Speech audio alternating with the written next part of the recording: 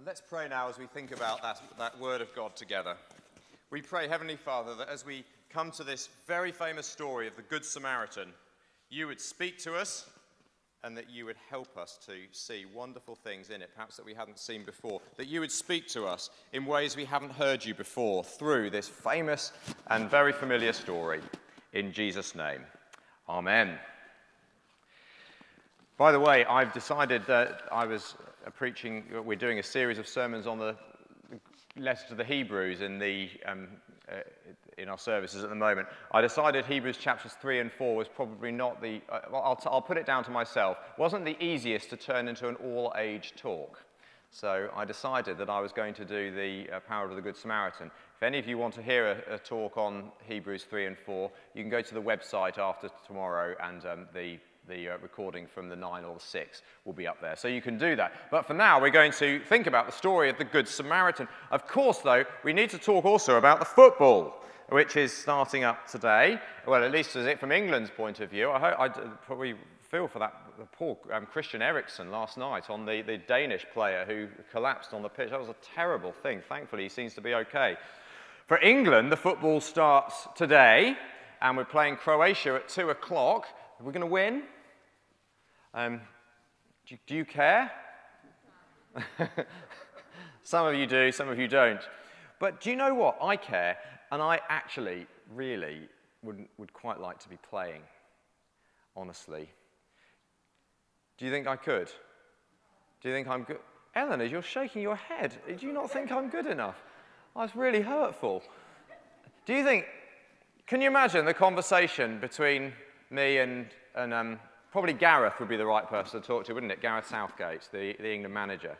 I said, look, Gareth, I'd really like to play. Like, Gareth, what do I have to do to get on the team? Like, how much do I have to spend on a pair of boots to get onto that team?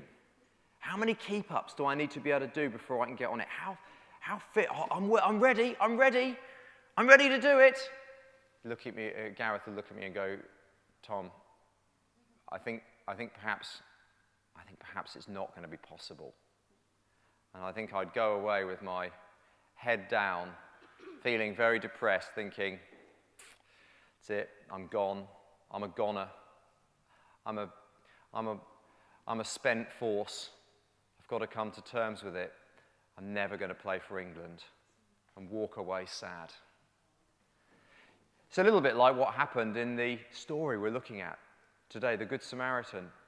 A man came to Jesus and asked him not just to play for England, not just to, there we are, there they are. Just imagine if I was one of the boys there with the lads, me and the lads, with Harry and all the others. A man comes to Jesus and doesn't say, what do I need to do to play for international football? What do I need to do to win Wimbledon? What do I need to do to become CEO of a FTSE 100 company? He doesn't ask anything like that. He asks something much bigger. He says, what must I do to inherit eternal life? What could be a bigger question than that? In other words, what must I do to gain the prize? Living peacefully with God forever. All my problems sorted, all my insecurities healed, all my sins forgiven, my conscience cleansed, living at total and perfect and glorious peace and fulfillment forever. What do I need to do for that? Well, that's a good question to know the answer to. What must I do to inherit eternal life? That's what this man asks Jesus. And of course, it's a little bit like me asking Gareth, what do I have to do to play for England? It's very difficult to get eternal life, and just how difficult we're going to find out. Well, in fact, let's find out from the Bible. And children, would you like to come to the front? You can do now, but remember to keep nice and spaced along the front. If you'd like to come, do, because I'm going to ask you to do a couple of things in a moment, and I think some of you might like to quite have a go at them. So come up to the front, and we need to think about, we need to discover about what you have to do to get eternal life. Let's just look at what they say. So, that's right, you spread out, nice few feet between each of you. And so, what does Jesus, so this man comes to Jesus and says, let's find it in the Bible. Man comes to Jesus and says, "Teacher, what must I do to inherit eternal life?" Jesus says, "Well, what's written in your law? How do you read it?" The law meaning the Bible, basically, the first part of the Bible. And the man is very wise. He knows his Bible.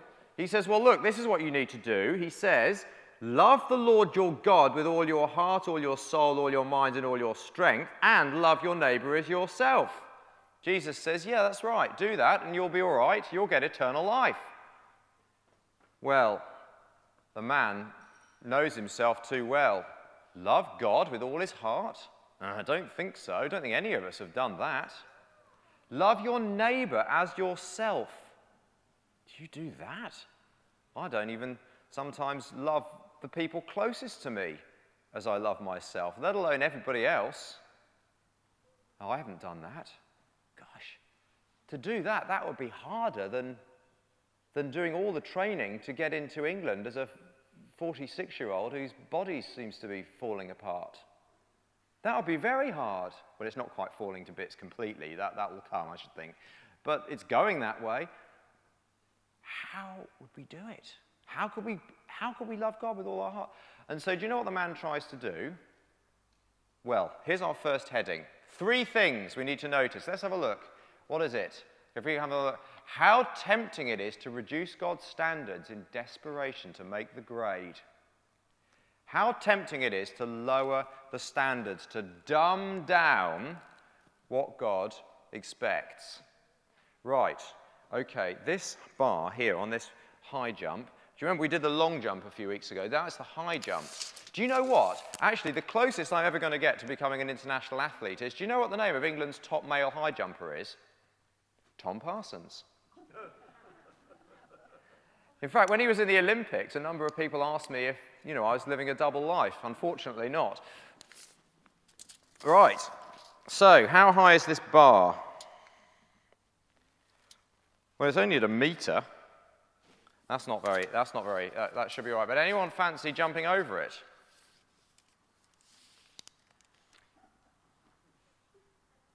Yanni, you reckon? Come on, well, you can come and see it. It's amazing how much higher it appears when you start getting close to it. Can you do it? You can try. Anyone else want to have a go? John wants to have a go. Do you want to have a go, James? Come on then. You can have a run up. You can't even lift your legs that high. Oh dear, that's going to prove quite difficult then. You can have a run up if you want. Do you want to have a go? No, don't worry, you won't snap it, it's fine. Ah, it's a good effort. He did well to try. That's right, put it back, James. You can have a go. Oh, look, they're all lining up now. Come on then. That's it. Right, James, come on then. Oh, good effort.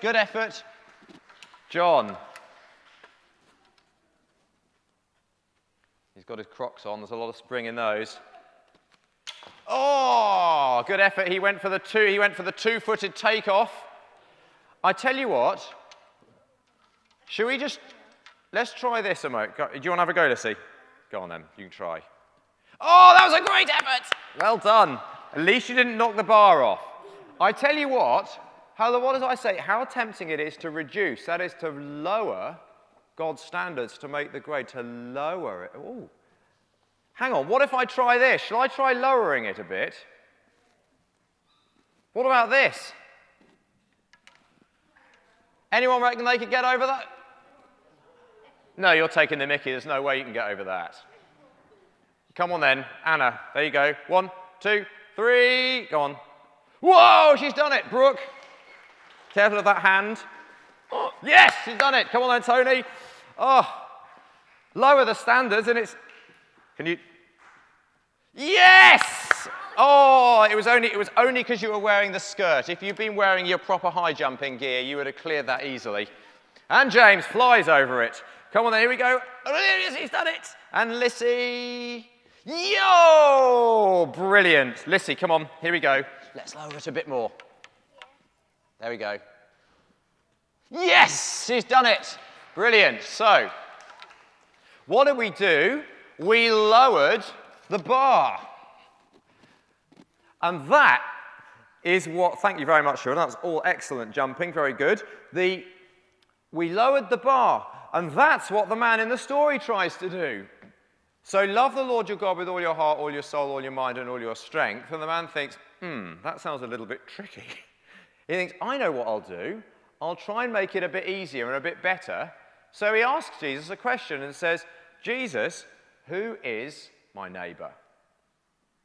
He's trying to make Jesus lower the standard.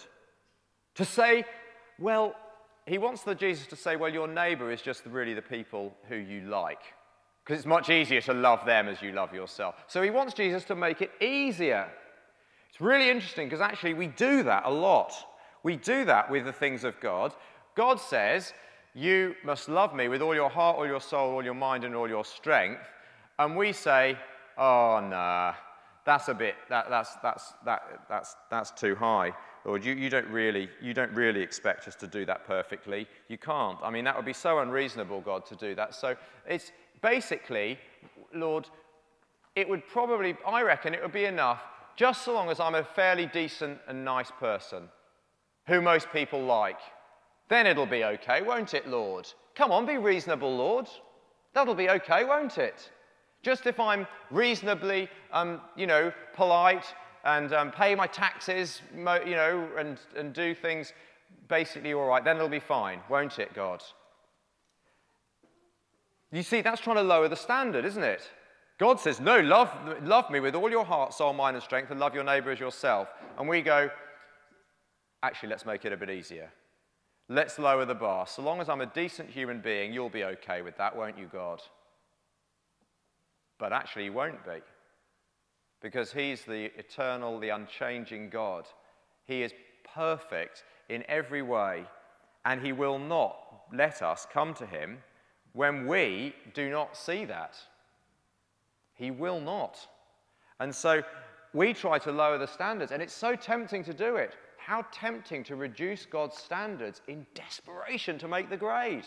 I used to think growing up in church that basically the Christian message was that you basically, so long as you did the best you could, and were the best person you could be, then you'd be all right. God would give you a tick and say, oh, great, that's all right, I'll accept that.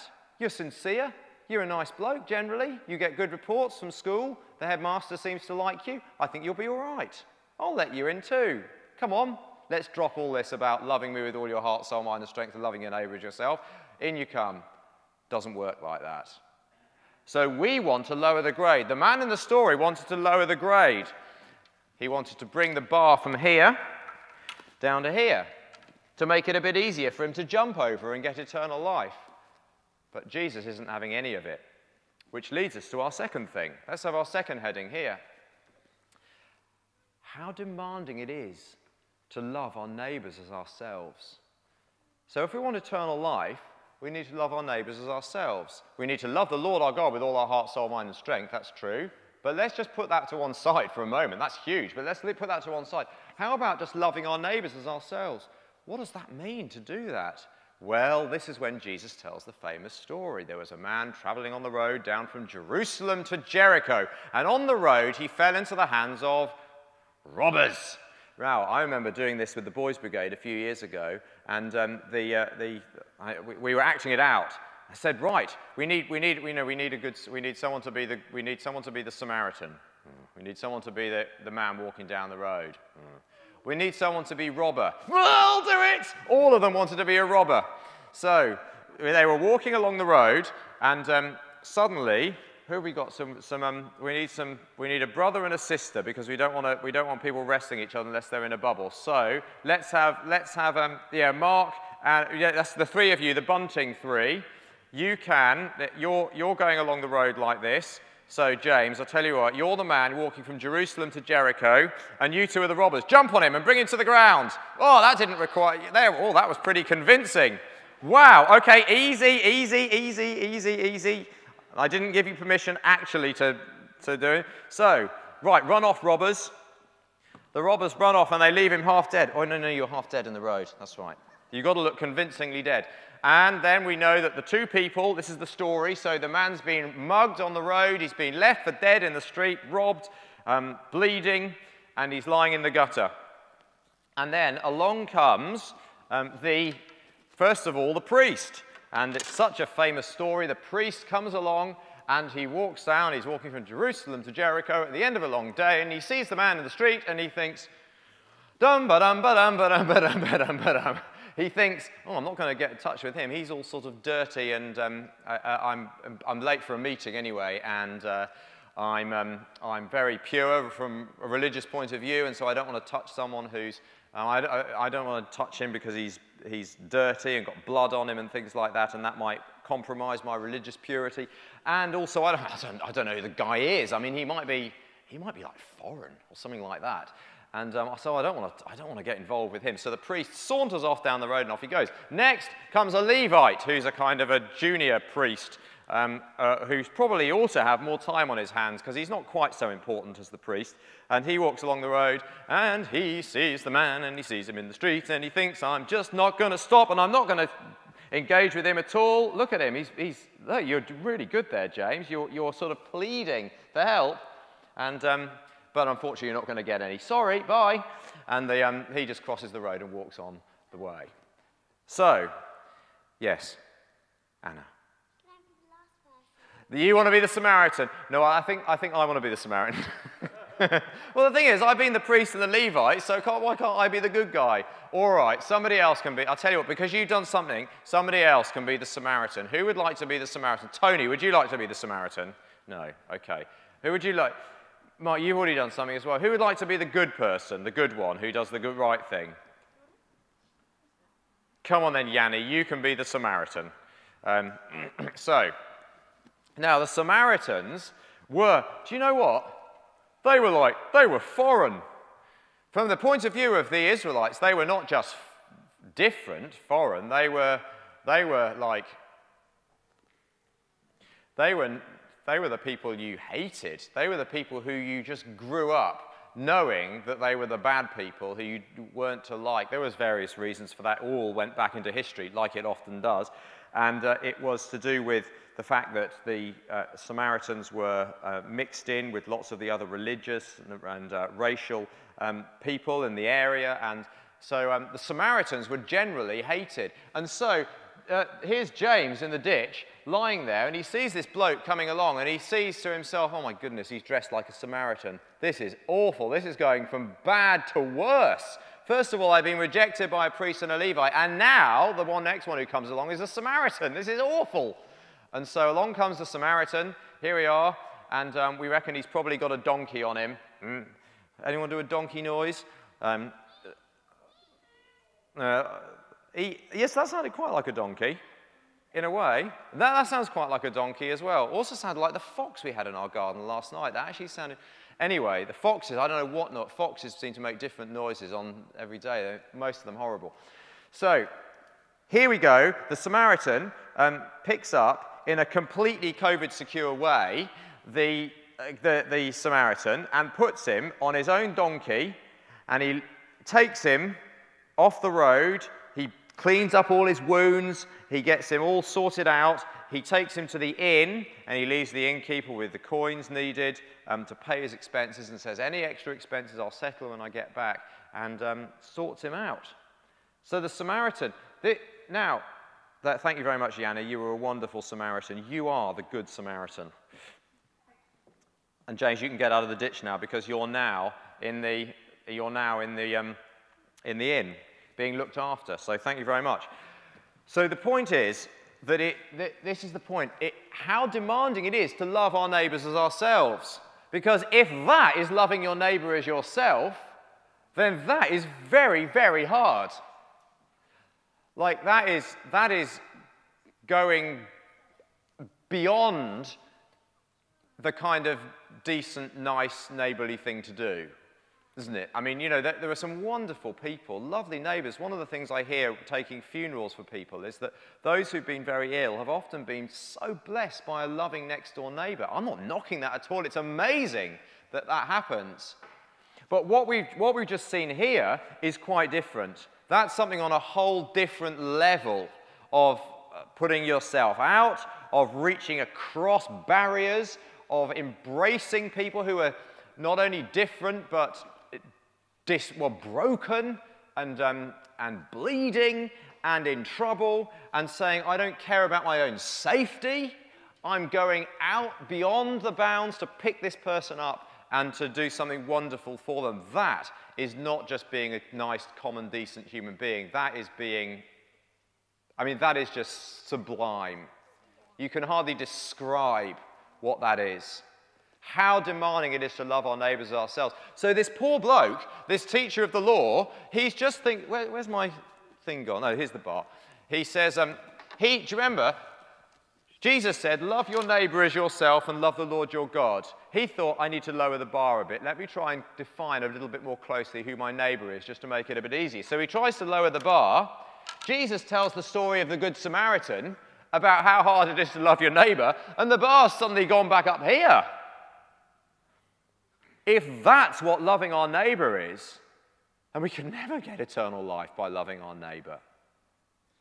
And indeed, that's only loving our neighbour as ourselves. What about loving God with all our heart, soul, mind, and strength? That's going to be even harder. To love the God you can't see. I mean, you know, it's one thing loving the neighbour you can see. Loving the God you can't. I mean, that's really hard. So that leads us to our third heading, which is this: how necessary it is to ask Jesus for mercy. So it's really interesting. You know, this bloke was just sort of walking along and, whoopsie daisy, I appear to be in the ditch. I fell into the ditch. I don't know why you're laughing. I'm in the ditch. It's really interesting because Jesus says to this man, he says, it's really interesting, at the end of the story, he tells the story, and then he says, who was the neighbour to the man who fell into the hands of robbers? It's not the question you're expecting. The question you're expecting is, the man has asked, who is my neighbour? And Jesus has shared this story, and you're expecting Jesus to go, well, who loved his neighbour? And the answer is the Samaritan. But that's not the question. The question is, who was the one who was a neighbour to the man who fell into the hands of robbers? In other words, my dear teacher of the law friend, I want you to place yourself in the story, not as the priest or the Levite or the Good Samaritan. I want you to place yourself in the story as the man in the ditch. Who was the man who was a neighbour to him? Put yourself in his position. It's interesting, isn't it? Have you ever noticed that? Put yourself in his position. This is not just a moral tale about how to be a good human being. I mean, it is that as well, beyond any tale about how to be a good human being. This is mind-blowing. But it's about much more than that. He's not saying, look at the priest, the Levite, and the Samaritan and say which one you think behaved best. He says, put yourself in the position of the bloke in the ditch.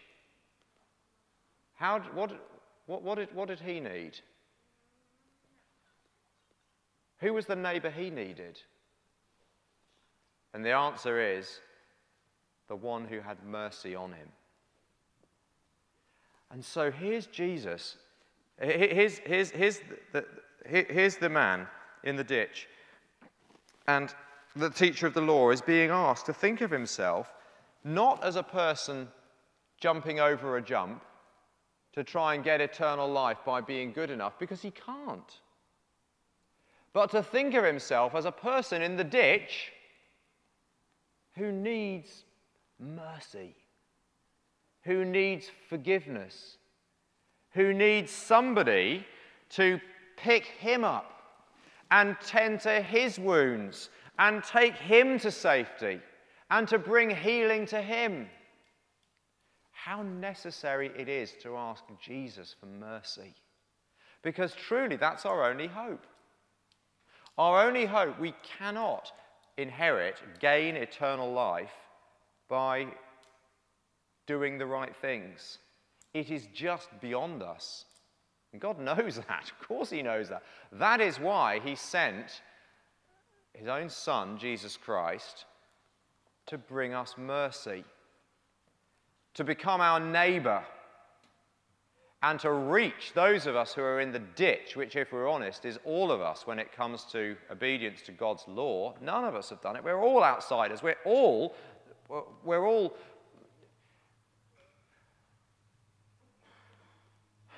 under the judgment of the law, which says you haven't loved your neighbor as yourself. You haven't loved me with all your heart.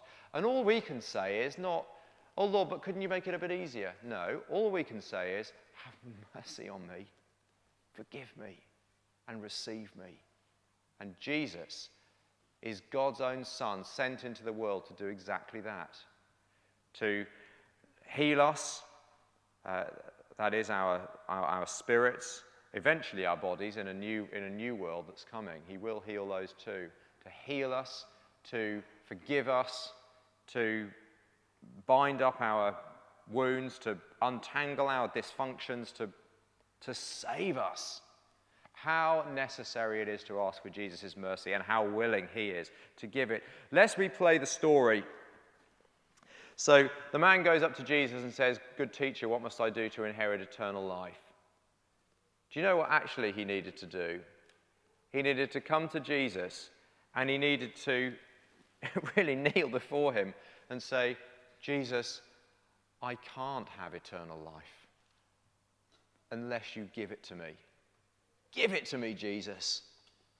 Please have mercy on me, forgive me, and give me the eternal life that I could never win and gain for myself." And Jesus, of course, to a request like that, opens his arms wide and says to us, "Yes, I will. I will give you eternal life." Did you know that? This is the good news of what God has done for us in Jesus Christ. Are you like I was growing up in church as a child, thinking that really it was just all about trying to be a good bloke, as good as I could, get there eventually, hopefully, not realizing that it's not about that at all. It's actually about trusting in Jesus and receiving his forgiveness and his mercy as a gift that we can't earn, but that we desperately need. If you didn't know that, then I'm so pleased to have this chance to tell you.